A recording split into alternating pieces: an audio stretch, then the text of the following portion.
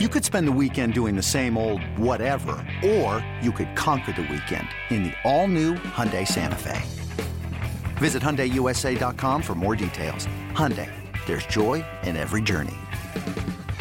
Mother's Day is around the corner. Find the perfect gift for the mom in your life with a stunning piece of jewelry from Blue Nile. From timeless pearls to dazzling gemstones, Blue Nile has something she'll adore. Need it fast? Most items can ship overnight. Plus, enjoy guaranteed free shipping and returns. Don't miss our special Mother's Day deals. Save big on the season's most beautiful trends. For a limited time, get up to 50% off by going to BlueNile.com. That's BlueNile.com. Another day is here, and you're ready for it. What to wear? Check. Breakfast, lunch, and dinner? Check. Planning for what's next and how to save for it? That's where Bank of America can help. For your financial to-dos, Bank of America has experts ready to help get you closer to your goals. Get started at one of our local financial centers or 24/7 in our mobile banking app. Find a location near you at bankofamerica.com/talktous. What would you like the power to do? Mobile banking requires downloading the app and is only available for select devices. Message and data rates may apply. Bank of America N.A., member FDIC.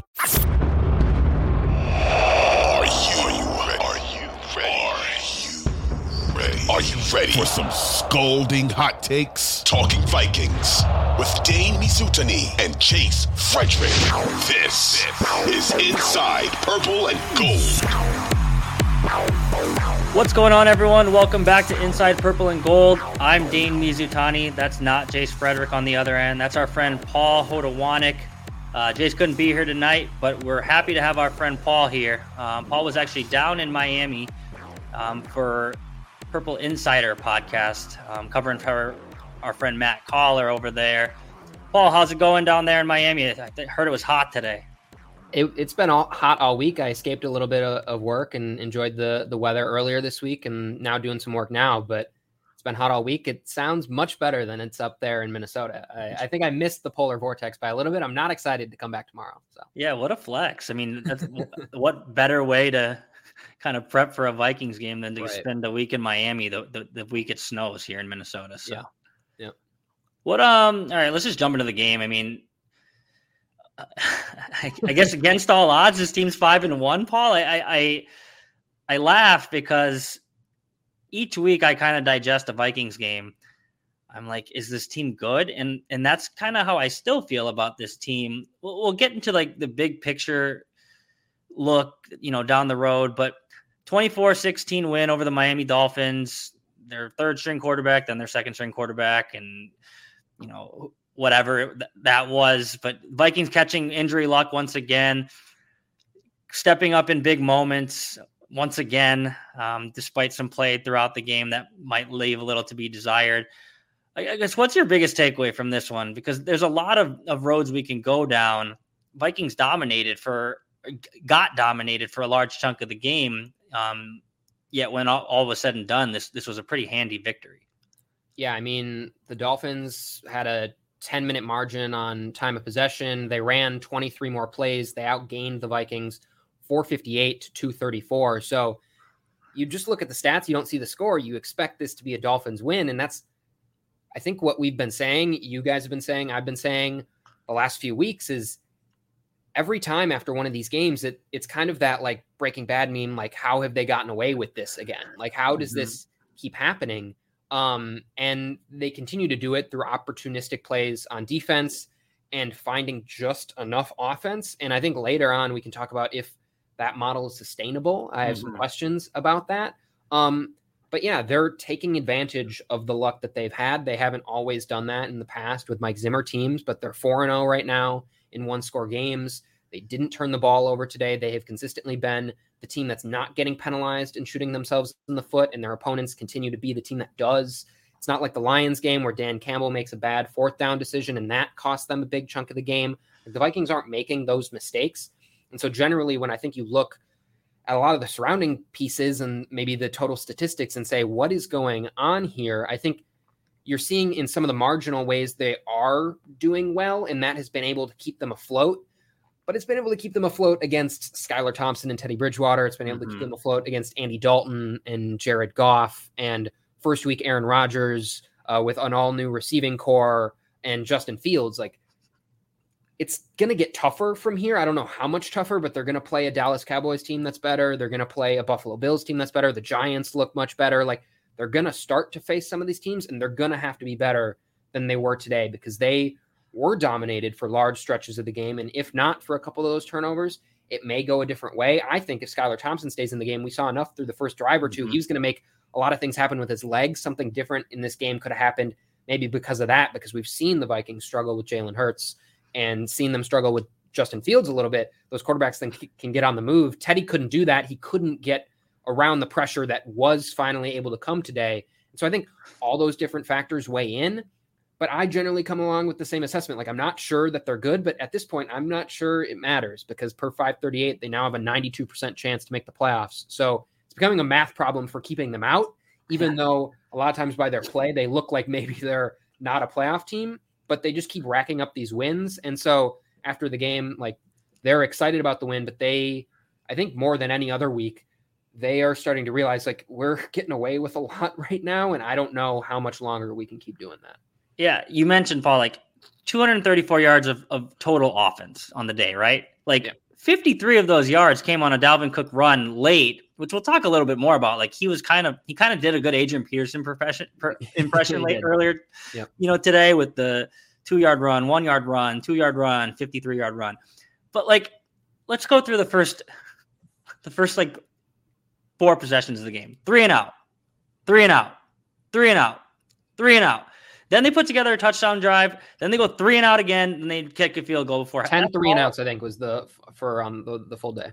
Like, what, when you're watching at the stadium, when you're diagnosing what's going on there, like, is it just rhythm? Is it like they can't establish the run, so the pass doesn't work? Is it Kirk feeling uncomfortable? Like, what was your diagnosis today watching this offense, which we have seen probably a little bit too often for as much as we laud Kevin O'Connell for being this offensive mastermind, just kind of stall out at times? What was the problem today? I think today was maybe the offensive line, which has been a bright spot throughout the season. And the offensive line, I think, especially this leading up to this week and even the week prior, was getting some flowers. There was is Garrett Bradbury finding a rhythm again? Like, is he finding something he hasn't found again? And I think today was maybe a little bit of a wake-up call when a Miami Dolphins team, which is known for having creative ways to pressure the passer, they may not always blitz. I mean, they blitz a ton. And even when they don't blitz, they look like they're going to blitz. They're moving, they're doing tons of stunts and things like that. And the Vikings offensive line, especially the interior, struggled today. There were some just free rushers coming through the middle, which is a weird thing to see. Like, you see him sometimes coming off the edge with miscommunications. You don't normally see him coming through the middle. This was not a good Garrett Bradbury game, and it is a good defensive line for the Dolphins. But I think that was a big piece that, like, Kirk just didn't look comfortable in the pocket, which we've seen when there's pressure up the middle. We know what Kirk's going to do. He's going to struggle, and he's probably going to check down, and things aren't going to open up. And when Justin Jefferson is continually, this is another weekly thing, when Justin Jefferson is the only one consistently getting open, teams are doubling him. They're even tripling him in certain spots. And Kirk is either too late to move off that read, or other guys just aren't getting free. And so I think today, especially, it was just that front of the Dolphins causing the offensive line some confusion and putting Kirk Cousins and that offense in a bad spot. And then Kirk wasn't making that above and beyond play outside that one Justin Jefferson play, which they talked about post-game was the look they finally got and they took advantage. They weren't able to do that enough. And I think that was because O'Connell had to bring more people inside to continue to block. And he just had to be so concerned about the blocking that they weren't able to really game their like, kind of, I don't know, like get the game plan moving to the point where they are able to exploit things. They were just more on the defensive. They were more conservative, and it works when you're playing, again, a team that doesn't have very good quarterback play. I don't know if it'll continue to work, but I think today it was the offensive line more than anything. Sure. Yeah, and I guess it wouldn't be an episode of Inside Purple and Gold if I didn't somehow make this about Kirk Cousins. But yes, the offensive line was porous today. Looked like the offensive line of old. How much of this is on Kirk Cousins, though? Like, I asked that, like, knowing I'm going to sound like a Kirk Cousins hater, but we've in the past talked about how this offensive line struggles, and sometimes your offensive line is going to struggle. It's on the quarterback to see protections pre-snap or to navigate the pocket a little bit better. in your opinion today, can any of this be reflected on Kirk Cousins, or is this just an example of, the offensive line getting dominated? No, Ed Ingram had a rough day out there. A little bit of both, maybe? Yeah, no, I think it's definitely a little bit of both. Saying that interior pressure came doesn't excuse the fact that Kirk couldn't work around interior pressure. All these things are pushes and pulls, and it comes back to the age-old Kirk discussion of, is he going to go above and beyond? And really, when the other parts around him aren't playing really, really well, what can he do? And so I think there's definitely some on Kirk. Post-game, they talked, both O'Connell and Cousins were not happy about the performance. You could tell they were happy that they were winning. They were happy that they were going into a bye, but O'Connell in particular didn't seem super happy. He's putting on a good face, but he didn't seem like he was super happy about the way that the team played, particularly on offense. And so when the punter has to go out 10 times, it's not just the play calling. It's not just the offensive line. It's Kirk too. But both Adam Thielen and KJ Osborne had under 2 yards average of separation per route. That's way below league average. Justin Jefferson was above league average like he normally is. But if those wide receivers aren't separating, if the offensive line's a little shoddy, again, Kirk's just not going to come and make the play. So I think you definitely have to look at that. I think they came in with a conservative game plan. They talked about that. They wanted to be a little bit more conservative because of the fronts that they knew they were going to get. And I think maybe then Kirk isn't taking the shots that, when you have Justin Jefferson, are probably are better than 50-50 balls. They're 60-40, they're 70-30 with Justin Jefferson. And so, yeah, I don't think Kirk is ever without blame. I think constantly, he's a part of that missing piece that isn't, they just never get everything to click in succession. And so, yeah, I think Kirk deserves some blame, not all of the blame today, particularly because of the way that the offensive line struggled. But they had great field position in so many opportunities and just kind of gave it away. And so none of that's inexcusable, but the run offense wasn't good either. They had a 15% success rate. So that's when you talk about the 50-yard run, that kind of makes the yards per carry look a lot better than it was. Success rate just tells you, was this play a success or not? And only 15% of their run plays were a success. That's not a sustainable model. And that continually is not going to be a sustainable model, especially if they're not pass blocking, because then you're in 3rd and 9s constantly. And then that's when Kirk becomes, I'm going to check this down for 4 yards, or I'm not going to push the ball. It's when he's in those backed up situations and doesn't want to take a sack, doesn't want to turn the ball over. So it all meshes together, but Kirk, again, is never without blame, but more so than other games, I wouldn't put this solely on him. Sure. Yeah. You mentioned, how him and O'Connell talked after the game. It is interesting to me, it's easier to learn after wins than after losses. But something I have appreciated about Kevin O'Connell is how he's kind of seemed to unlock some sort of sense of accountability in Kirk, because there's so many times in the past 3 or 4 years now where they have a bad game, but they come out with the win. Kirk Cousins is talking about how each thing is its own entity. He's not taking, accountability for the fact that the offense has struggled. And while he still tends to do that, tends to deflect at times, I've seen a sense of accountability out of him this year. Maybe it's just that he feels more comfortable with the coach around him. Maybe he's not looking over his shoulder, knowing Kevin O'Connell at least isn't going to go roast him and grill him to, publicly. Right. Who knows how he actually feels about him? But Mike Zimmer had no problem making it be known that Kirk Cousins was not his guy. Kevin O'Connell has gone to bat for Kirk Cousins every chance he's gotten. Right. And I think that's something that I just continuously see. When teams look bad and win games, a lot of times in the NFL, coaches will come out and whatever reporter is asking the question will just kind of bully that reporter. No, we won the game, blah, blah, blah. What are you talking about? You don't know football. Both of these guys right now have come out and said, this isn't good enough. It's not good enough. And right. And I think that is something that's a little underrated about this season to this point, is just seeing Kirk take some accountability. I think at the end of the day, he's still Kirk. There's still layers of that I don't think he'll ever shed. But I don't know. I think it's just interesting to hear comments like he had today where, we know we have to be better. It's just not something I think we heard as forthcoming in the past. Yeah. And it happened in today's presser. I forget who asked him. But basically it was just you were animated with O'Connell on the sideline. Yeah. I'm sure I didn't see that a ton, but it sounded like on the broadcast, they showed a couple times where they were in some sort of, I don't know if it was heated argument or just like passionate, like trying to figure out what's going wrong. And I think in past years, Kirk would have deflected that question and not even tried to answer it.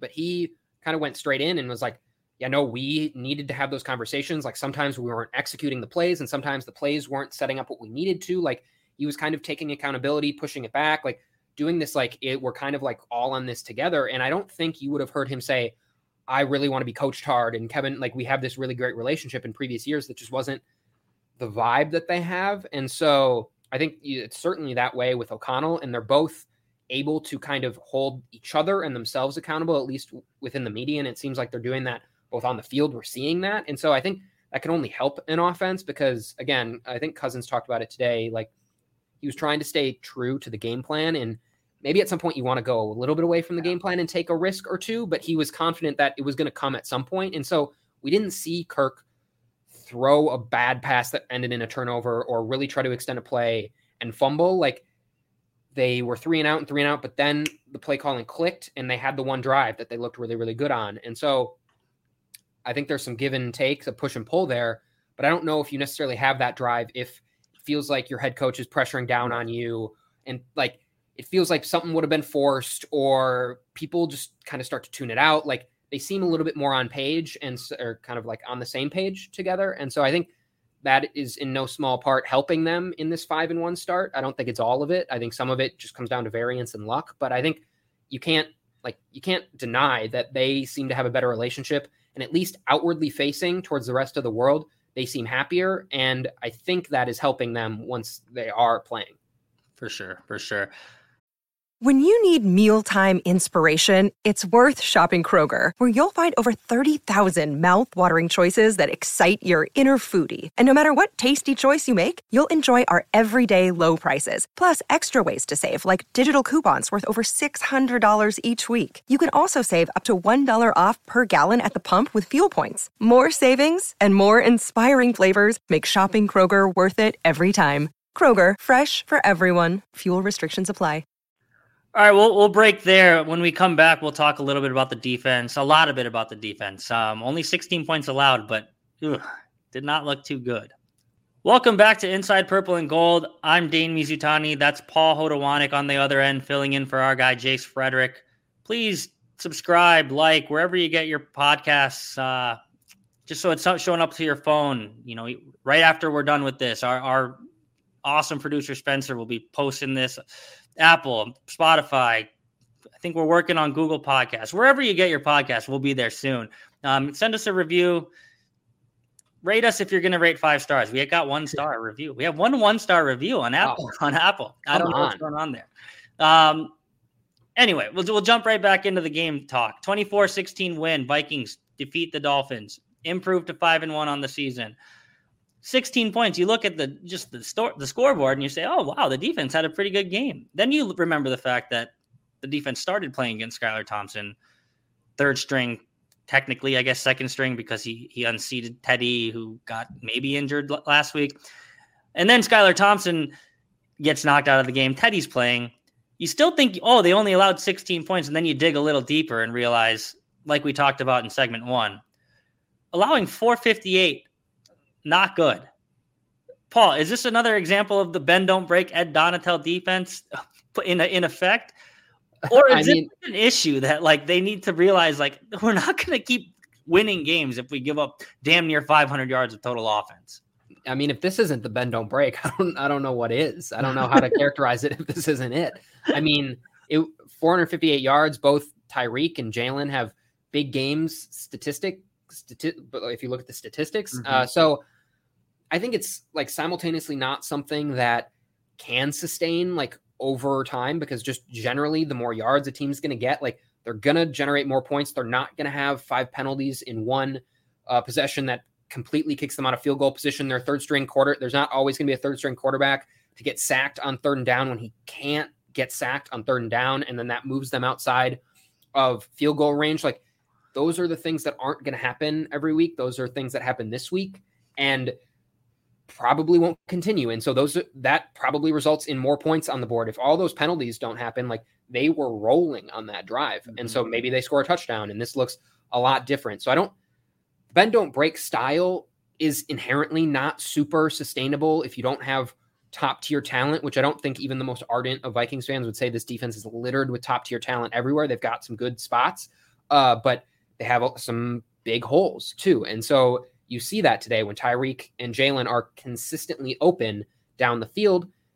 Now that does play into the kind of the hands that they've been dealt. And I think part of that is really just the roster construction. Like they don't have the talent necessary to just man up on guys and blitz them all the time because they're just going to get burned. And they've decided that's not the way that they're going to play. And so this is the way that they're going to play. And they're going to force them to go 10 plays down the field and force them not to get penalties that hurt themselves and force them not to take sacks that really hurt themselves. And so today it worked, but it worked against a third string quarterback and it worked against a team that was really undisciplined. And so it's again, something we keep talking about every week. Like when will this come up and bite them? I think Kyler Murray with DeAndre Hopkins coming back and Marquise Brown. I think when Dak Prescott's back with the Cowboys, they're going to be rolling. The Bills are rolling. Like I think sometimes that's going to come up for them. But I think today was just another example of the way that this defense is probably going to have to play all season. They're going to be relying on turnovers because they just don't have the bodies play in and play out to be really, really good. Like the pressure got going today because they faced an absolutely atrocious offensive line. Like their left tackle, left guard, Liam Eichenberg, and their left tackle, Greg Little, ranked second to last and dead last in PFF grade coming into the week. Like that's how you generate a lot of pressure is when the other guys are really, really bad. So if they got pressure, but if they didn't get pressure today, I would have had serious question marks about the defensive line. So I think generally they did what they were supposed to do, but I think this is just another example of the way that they're going to continue to play, and it's going to work against some teams and it's not going to work against other teams. And it's why the offense has to get clicking when it doesn't work. But today it worked enough and the offense was able to do enough. So the defense, they were happy about their performance after the game, 3 turnovers. That's a really good sign too, but all these things aren't super sustainable. It's just when will it come to bite them? Because it hasn't come yet. And at some point, like it may just not hurt them enough, at least to the point where they're in the playoffs. Once you get to the playoffs and you play really good teams, it probably is going to hurt you. But today it just came down to they didn't have a quarterback that was really, really going to burn them. And so they were able to pressure them and they were able to just play way back, knowing that they weren't going to get beat super far down the field and just kind of let the Dolphins make the next mistake. And they did today. Sure. I want to talk about the misnomers about Ed Donatell's defense in a second. But I also, before we get there, like side tangent, you mentioned the pass rush. Like, take me to that moment in the locker room post game. And like, were you down there when with Zadarius Smith, Daniil Hunter, and Patrick Jones? Like they were pimping their 5-sack performance, but like maybe a little. Like I understand celebrating a good performance. Seems a little overwrought to me when you look about who they're actually going. Right. I wasn't going to tell them that was who they were going against because they don't want to hear that. And yeah, I mean, they were feeling themselves. They're 5-1 going into the bye. That's probably the best the defense has looked, at least since week 1. They don't care that it was Skylar Thompson or Teddy Bridgewater. I think if you shot them with truth serum, they might feel a little bit differently, but they're coming off, again, turning them over late in the game. Zadarius and Daniil finally get going after some tough performances early in the year against some good offensive lines. Finally, they get a chance. I'm sure their eyes were really big when they saw who they were going up against. So I don't fault them for being really happy and pimping it. I just would say this performance is probably not indicative of what it's going to look like when they play playoff caliber offensive lines. And like the Dolphins when they're healthy can be, but they're missing Teron Armstead. They're missing, I think, 2 other starters from previous parts of the year. So this is just a really banged up unit. So yeah, they were certainly pimping it, and full credit to them, like enjoy it. But I'm sure they understand that this was not the best unit they're going to go against. And so they just relish the fact that they were able to take advantage of it. Yeah. I guess at some point you got to celebrate the little victories, especially when the defense and the pass rush in particular has looked very, very ineffective to this point in the season. You mentioned when you were talking about the game, like, this is just how the Vikings are going to have to win with personnel on the defensive side of the ball. That's true. Like you look at like what these receivers did to the Vikings today with Tyreek Hill and Jalen Waddle. Like it's not all too different than how the season has gone to this point. And fans on Twitter will say like, well, of course this is how it's going to go when you're playing a shell coverage and you're just you're giving up the 10-yard route over the middle and the run after the catch.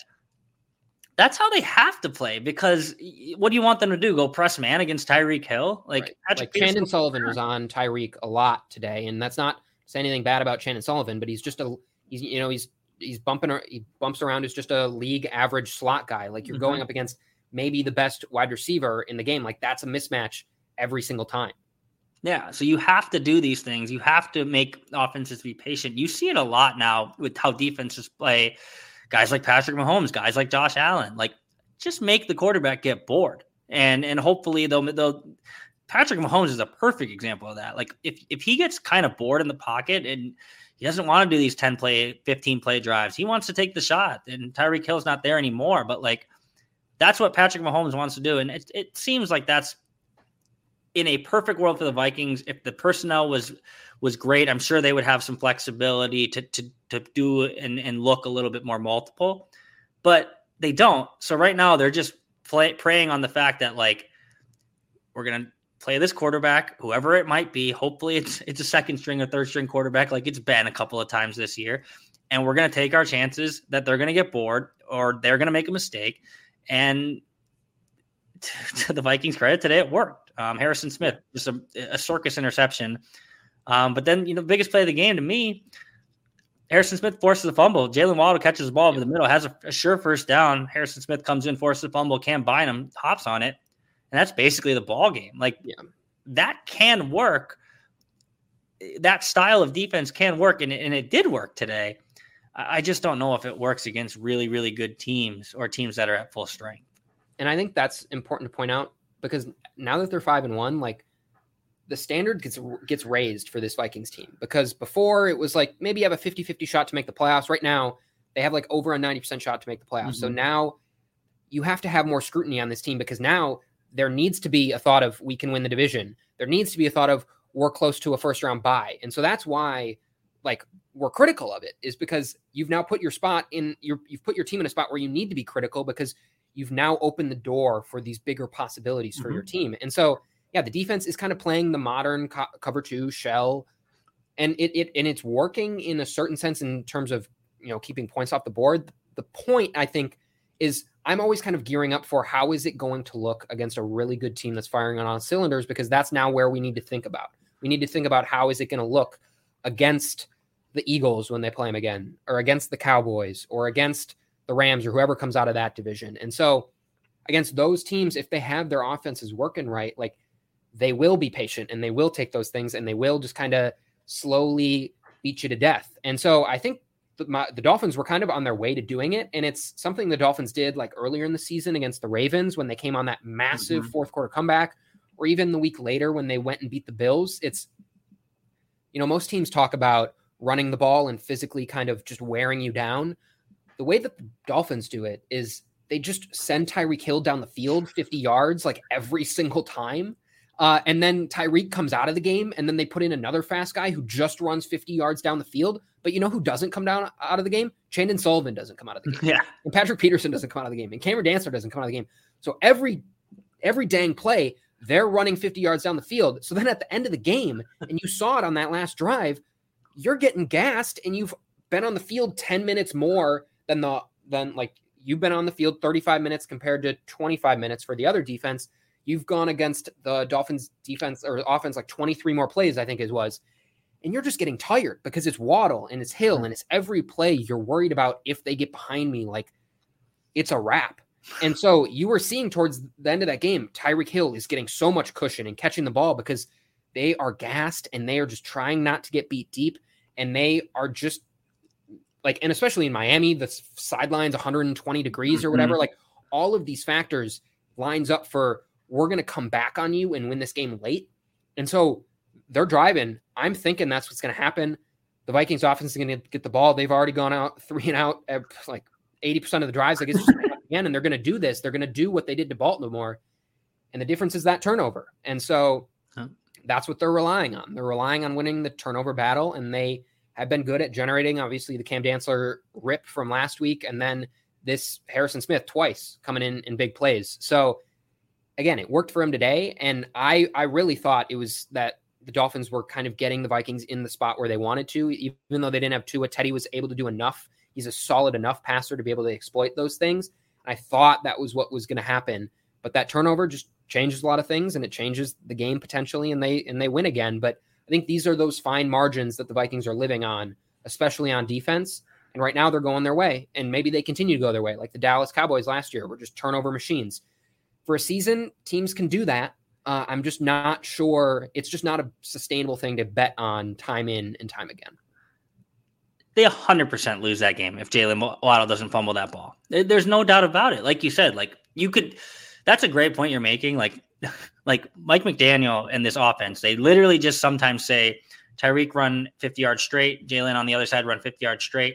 Let's tire these guys out, and then we'll play offense later. That's what they were doing. It was working, and you saw it, like you said, with the chunk plays, especially to Tyreek Hill late in the game. They're marching down the field at that point. If that's a first down, if that's not a forced fumble, they go score a touchdown. And then I guess like we're talking about another Kirk Cousins like comeback in the fourth quarter. Yeah. We didn't need to talk about that because of that forced fumble. And then we hinted at it a little bit in segment one. Dalvin Cook finally pops the big one. It had to be a big play as far as I'm concerned, because like you said, they were 3 and out on basically 80% of their drives. So after they forced the fumble, Dalvin Cook gained 6 yards. Next play, 3 yards to the house. Looked like he was going to get caught. He managed to hold him down and get in the end zone, I think like 5 minutes from where he grew up, which is pretty cool wrinkle. But like that was such a big play, because if the Vikings so many times in the second half had really good field position, squandered it with penalties or just ineffective offense. Dalvin Cook pops that, and the game is literally over at that point. Huge swing going from that fumble to that huge Dalvin Cook run. Right. And it is those small things that has helped them do it's the not sloppy play. It's like 2 weeks in a row, they've been able to just rip a ball out of the hands of an offensive player. And so that's good coaching, going for the ball, like making sure your players know that they need to go for the ball in those situations and executing. Part of that is Miami. What are you doing? Like Jalen Waddle, you're good enough to know you got to secure this thing. Like this is important. Like same thing last week with Amir Smith-Marset. Maybe he doesn't know better, but you got to like not let that happen. Like those are the things the Vikings are feasting over. It's feast or famine, and it's what's happening at the moment. But yeah, I think completely like that the momentum shifts if Waddle just goes down there. I think they're at like the 10-yard line, 20-yard line, something like that. They were close in, and it becomes a whole new ball game. And they get away with it there. And so and you can frame it either way. You can say they got away with it or they made the big play. It's just kind of how you want to look at it and how you maybe kind of view this team. But they're showing week in and week out, they've been able to generate them. It's just whether it'll continue. Sure. If they're 5-1, and when we come back, we'll talk more about that. Like, what does this actually mean? They're 5-1. I guess we have to kind of accept it at a certain point that they're a pretty good football team. Welcome back to Inside Purple and Gold. I'm Dane Mizutani. If you've gotten to this point in the podcast, we're in minute like 31. You know that's Paul Hodowanik on the other end. He's joining us from Miami. He was on hand for the 24-16 victory today for the Vikings.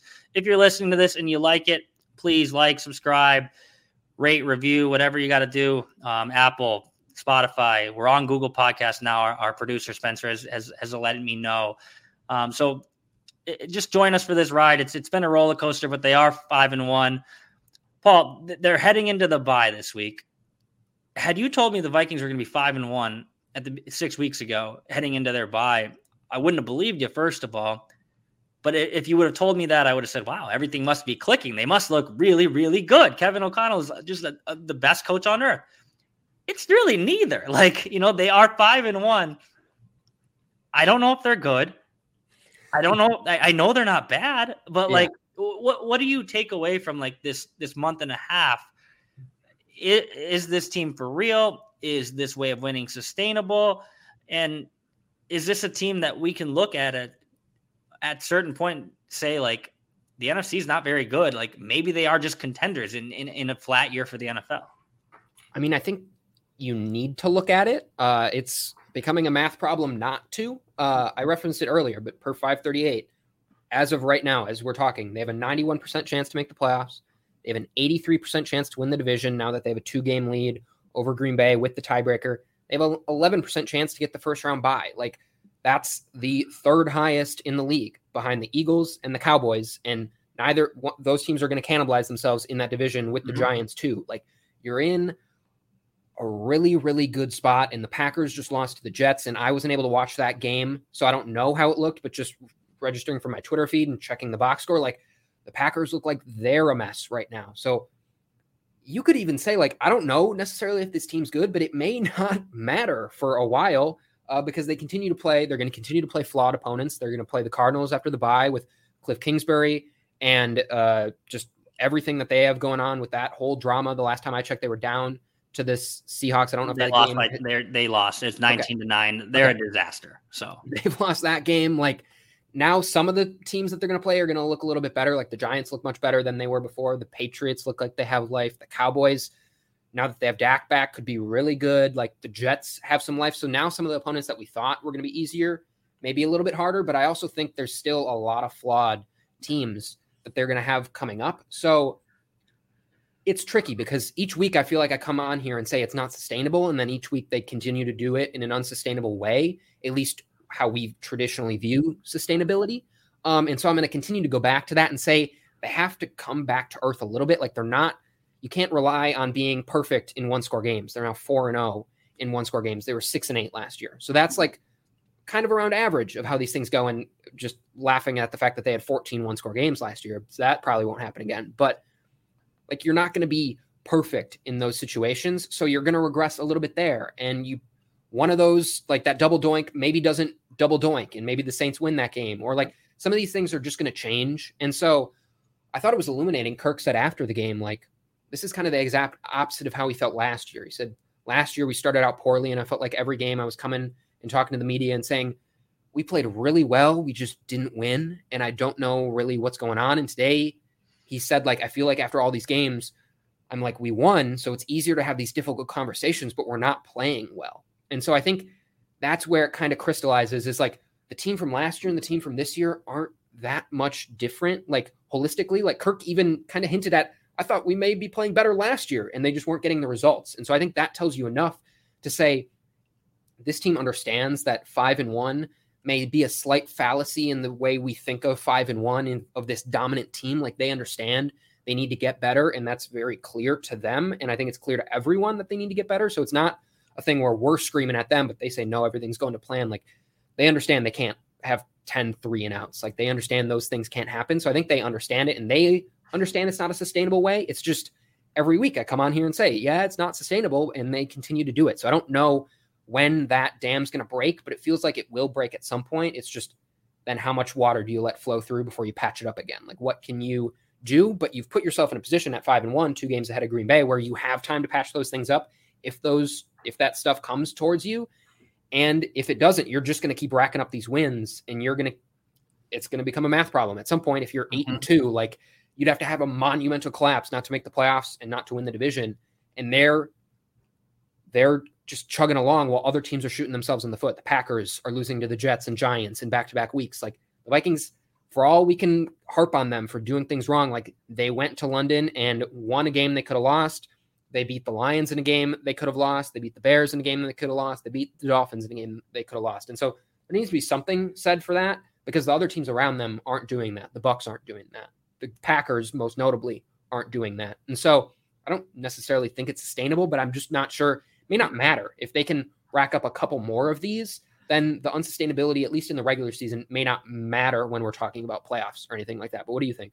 Yeah, no, you're 100% right. I mean, you look at, I did this with Tom Shire, our friend over at Zone Coverage last week, and we just rifled through after that brutal Bears win, or we said the same thing, like, they can't keep doing this. They're going to lose if they keep doing this. And then they did it again this week, and they kept winning. We rifled through the schedule, and not taking into account slip ups, because like NFL teams do slip up. But last week we had them at 13 wins based on just like looking at the schedule. And it sounds so ridiculous, but like, they're going to be favored in, like, what are they, 5-1 now? They're going to be favored in 9 games the rest of the way. I think that's easily attainable. You do have to look at the fact that they're not going to be perfect in 1-score games. But to your point, it won't matter. They play the Cardinals next or after their bye. Coming out of a bye, playing a team like the Cardinals, who are in complete disarray, that should be a win. Then you go travel and you play the Commanders. And unless like the Washington return, like screws with Kirk's brain, that has to be a win. And then you're 7-1 going into like the game against the Buffalo Bills, which will definitely get flexed to primetime, I would say. Like, I think that's when the first true test comes, like, because you go Buffalo and then you come back and you host the Dallas Cowboys, and then you play the Patriots on Thanksgiving in a shortened week, and all of a sudden the Patriots are 3-3 and look like pretty formidable. Then you play the Jets, who might actually be kind of good. I don't know. They're 4-2. And then I won't rifle through the whole schedule, but like the test is coming, but they are going to bank wins here. It's just, like you said, it's a math problem that the teams that they are facing on the schedule are so overmatched, even if the Vikings don't look that good. The schedule is set up nicely for the Vikings from the beginning, and it's almost become more favorable as the season has progressed. One thing to note, like they might just run away with the NFC North. And, you know, I say that they have a 2-game lead over Green Bay right now for all intents and purposes. And they've beaten every team in the division so far. We can say 3 games with the tiebreaker. That obviously changes if the Vikings lose to Green Bay in the second to last week of the season. But then you go to division record, and the Vikings are 3-0 against the North at this point. The Vikings they have 3 wins against the NFC North. They should beat the Bears in the final week of the regular season. They should beat the Lions again. That was a fun team to cheer for like a couple of weeks after Hard Knocks, and then you realize like maybe Dan Campbell just isn't it. And then you have the Packers who are like losing to the New York Jets. Like the Vikings could run away with the NFC North, and at this point it would not surprise me. I just worry that you look at and we'll do like a commisery of Minnesota sports. Like the Minnesota Twins, they were ahead of their skis for a large portion of the season. And you're like, I don't know if they're very good. And it turns out they weren't. They weren't very good. They felt they were actually worse than their division and fell off the cliff sooner. But that was kind of a feeling you had with the Twins throughout this season. You had it with the Gophers too. When they start 4-0, they start so hot. They dominate their non-conference schedule, and then they beat a Michigan State team that turns out to be not very good. And then you realize when they start to play not bad teams, I would say not good teams. It's like when they're just playing not bad teams, they struggle. So that's why I'm so curious for 4 weeks from now, after the bye, after the Arizona game, after the Washington game. I think the Vikings will be 7-1 heading into Buffalo. And then then we get to see, like, for real, like, are they good? It's hard to pay too much stock into one game, but as far as I'm concerned, we will be able to put stock into that game. Do they look good against a good opponent? If they don't need to win the game, but if they get the floor wiped with them, then I can say like, okay, like they're probably going to win the division. I still don't think they have a chance.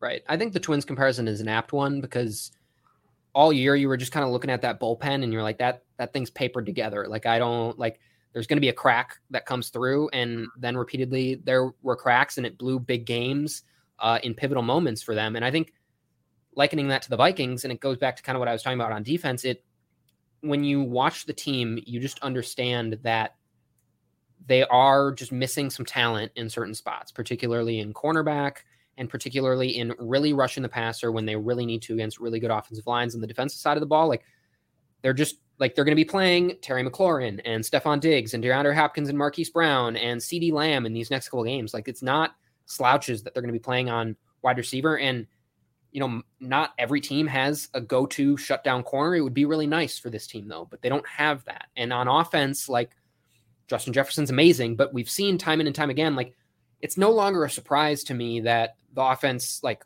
only functions with Justin Jefferson. That's just kind of the offense now. Mm-hmm. And so if he gets hurt or they find a way to bracket him or do something like the Eagles did, then you're relying on Adam Thielen, who is now just kind of becoming a contested catch guy because he isn't creating enough separation to not have those. And KJ Osborne, like it's like, when is the talent necessarily going to catch up? And I think the coaching can be one thing that kind of buffers that, because I think O'Connell has shown encouraging signs of being able to schematically understand the offense and to put them in good spots. And that big chunk play to Justin Jefferson was one they were scheming for a while. They finally got the look and they knew they could take advantage of it. Like that was a schematic thing that they were able to take advantage of. The defense, again, the bend don't break has been working schematic wise. So that I guess has been a success for them. So maybe they can do some other things to kind of stifle the fact that they may not have the players, but unlike the MLB, there's no big trade deadline where they can bring in a couple pieces. Yeah. Like unless they want to go blow their whole cap and have to probably like drop someone to pick up Brian Burns from the Panthers or do like one of these outrageous things, like help isn't coming. And so they're going to have to scheme ways around it. And so the be all end all question is just, can they beat the other flawed teams? Because especially in the NFC, pretty much everyone's flawed unless you really like the Eagles. And I guess we'll see how they look tonight against the Cowboys. So I think they can continue to play like this. It's just, it just all comes down to, are they just less flawed than these other teams? Because we know they're flaws, but we also have to acknowledge like every other team around them has a lot of flaws, and the Vikings have at least been able to cover theirs up in a much better fashion than most teams. No doubt about it. Paul, final thought. Player of the game. Vikings win 24-16 against the Miami Dolphins. Who was your player of the game today? Can I say Ryan Wright? Do you want to talk about Ryan? I was hoping you would say Ryan Wright. We haven't talked about Mr. Wright yet. I would have 10 punts. Kevin O'Connell said, man, we got to get him some cold beverages because he should not have been out there that long. I think Matt said, I don't know if he was getting an IV on the sideline or some oxygen, but they had him hooked up to all the machines. That's not what you want for your specialists. And I didn't get to see I saw the glorious 73-yard punt, but the stadium, the press box isn't like US Bank where you kind of can see everything above you. The stands really slope. So I just saw the ball go up in the air, and then I just watched the players just moving back, just way further back than you need to expect. Tyreek Hill has to go like back 20 yards. So I didn't get to see it like have this majestic arc, but I saw everyone else reacting to it, and that was a sight to see. So I mean, that was a big moment when Kirk almost gets sacked for a safety, and then they're able to completely flip the field. So it's kind of tongue-in-cheek that he's an MVP. It might be Harrison Smith, actually, but Ryan Wright did some good things, and they have a good punter, and they have a good specialist unit in Hull, which is, again, just another thing on the margins that's helping them a little bit. But I think, yeah, it has to be Ryan Wright, right? I was hoping you would say Ryan Wright because our guy deserves some shine. Yeah. And you'll know, just me and Matt Collar love Matt Daniels. I know it. Anytime we can talk about special teams is a good one. Hey, Paul, thanks for stopping by with us. Appreciate you filling in. That's all we got today. We'll be back Tuesday to talk about this bye week and what it all means and kind of belabor certain points. Paul, thanks again. For Dane Mizutani and Paul Hodowanik, we're out. Thanks so much. Goodbye.